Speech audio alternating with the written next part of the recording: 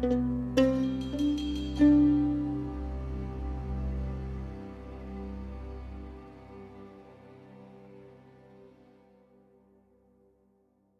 listeners, it's Katie. Dominic is away this week. He's singing in the middle of nowhere. So instead of our usual show, we wanted to bring you some voice messages from friends and friends of friends in Ukraine.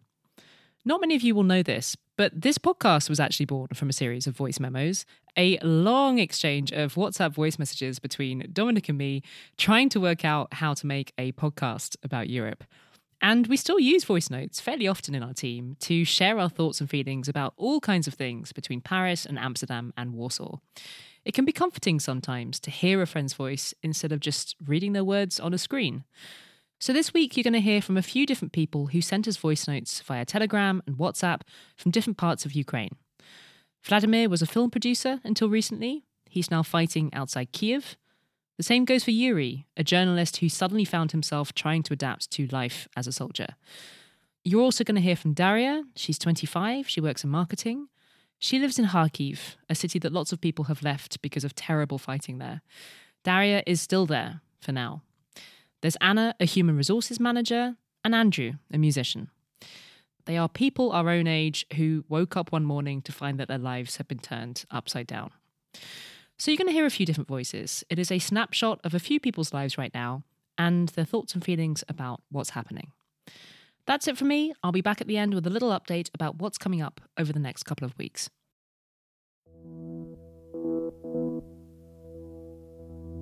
Hello, my name is Vladimir Yatsenko. I was a film producer. My films was in Cannes, in Venice, in San Sebastian and other international big film festivals, and I was quite successful in that. My name is Yuri Matsarsky. 2 weeks ago, I left all my jobs and became a soldier. I volunteered. My name is Andrew. I'm a musician and a music digital marketer. Before the war, I was mostly doing my thing. But since everything went upside down, I'm currently trying to take my part in everything in order to support Ukraine. But let me tell you everything from the very beginning.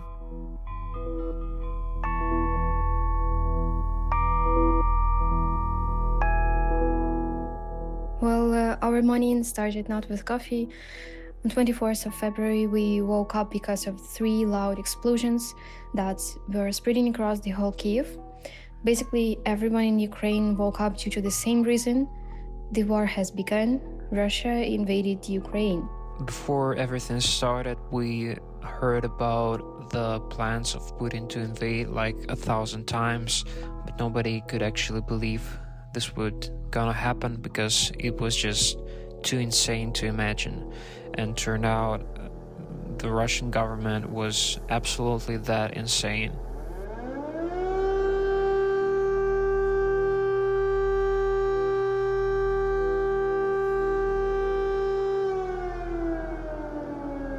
The heart just jumped out of my chest.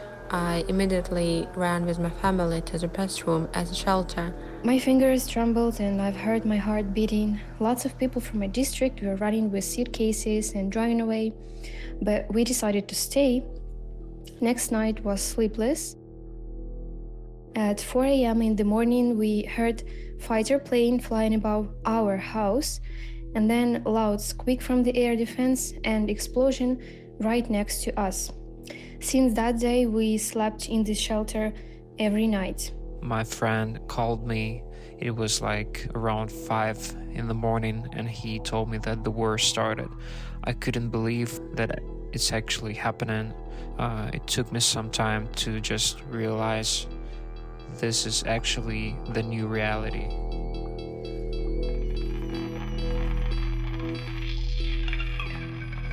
Every morning when I waking up, I'm wondering where I am, what I'm doing here, because I'm almost an old person. I'm more than 40 years old, and it's My life changed completely 2 weeks ago.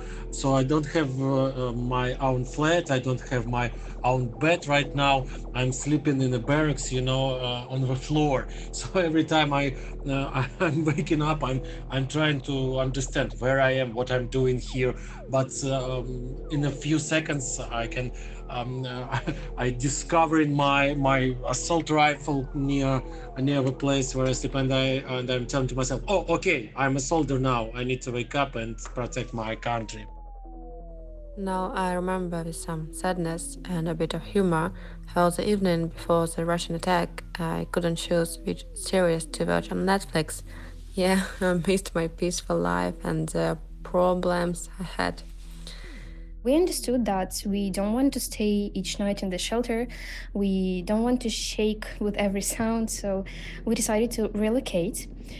It was quite difficult 18 hours, but as of now, we are staying safe and sound, and we even try to work remotely, but of course, our hearts are still with central and eastern Ukraine, and we hope that it will end up soon.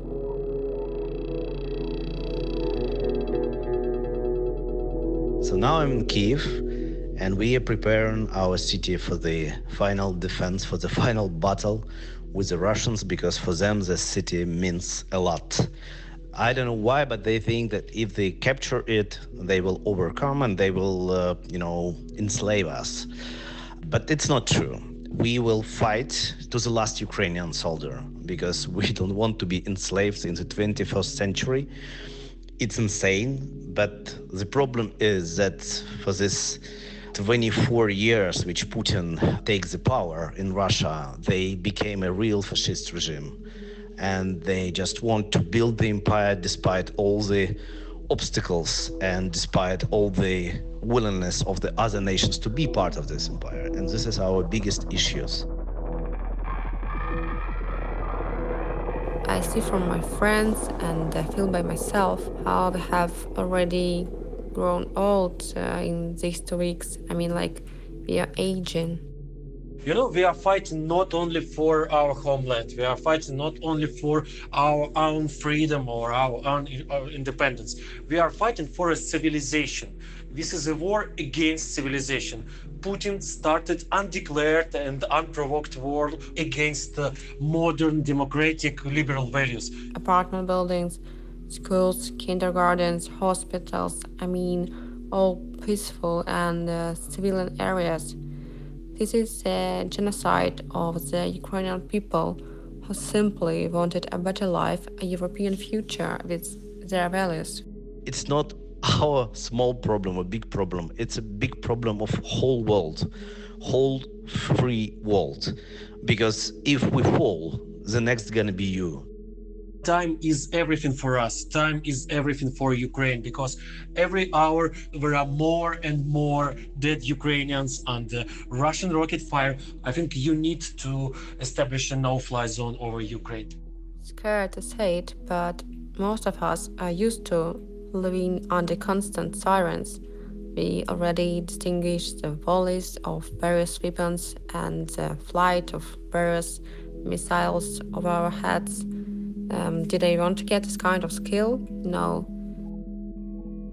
I really think that right now Ukraine needs more weapon. NATO needs to close the sky over Ukraine. I really enjoy seeing so many beautiful people around the world supporting Ukraine, so many countries. But I think it still isn't enough to stop Putin. It's pretty obvious that he wants to go further. He doesn't want to stop with Ukraine. Right now, this isn't a war between two countries. It's a war between two worlds, the free one and the authoritarian one.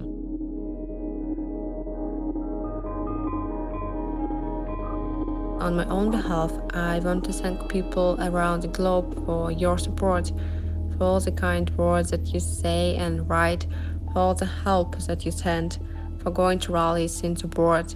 Thank you, guys. We need tools to fight. We need tools to protect ourselves. This is all we need.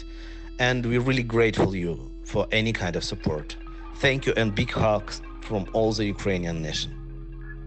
I would like to have a more pleasant reason to talk to you next time. Yeah, stay safe.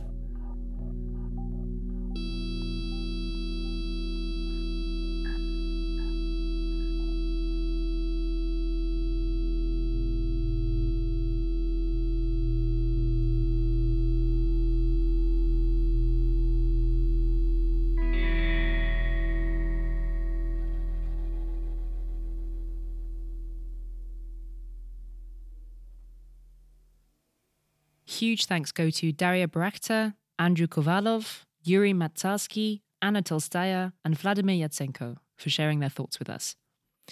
In the show notes, you will find a link to the Red Cross Emergency Appeal. They are providing essential humanitarian aid to Ukraine right now, including food and medical supplies. If you have any spare cash right now, please do send it their way. This episode was produced by me and Wojciech Aleksiak, with sound design by Wojciech and editorial help from Katz Laszlo. Music was by Jazz Pospolita.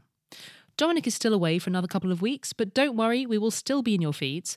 We have some special episodes coming up, delving into our recent history in Sicily and in Romania. Just before we go, I wanted to say a huge thank you to the latest people to support this podcast with donations via Patreon so that we can keep making it. Thank you so much to Gaz Evans, Lord Joanny, Tara Merrigan, Amalia Aletia M, Zachary Whiteley, Anne-Sophie Brandt, Tristan West, Jude Dinnerly, and Davide Elbogasto for increasing his pledge. This podcast is part of the Are We Europe audio family. You can find more Continental podcasts in the link in the show notes. See you next week.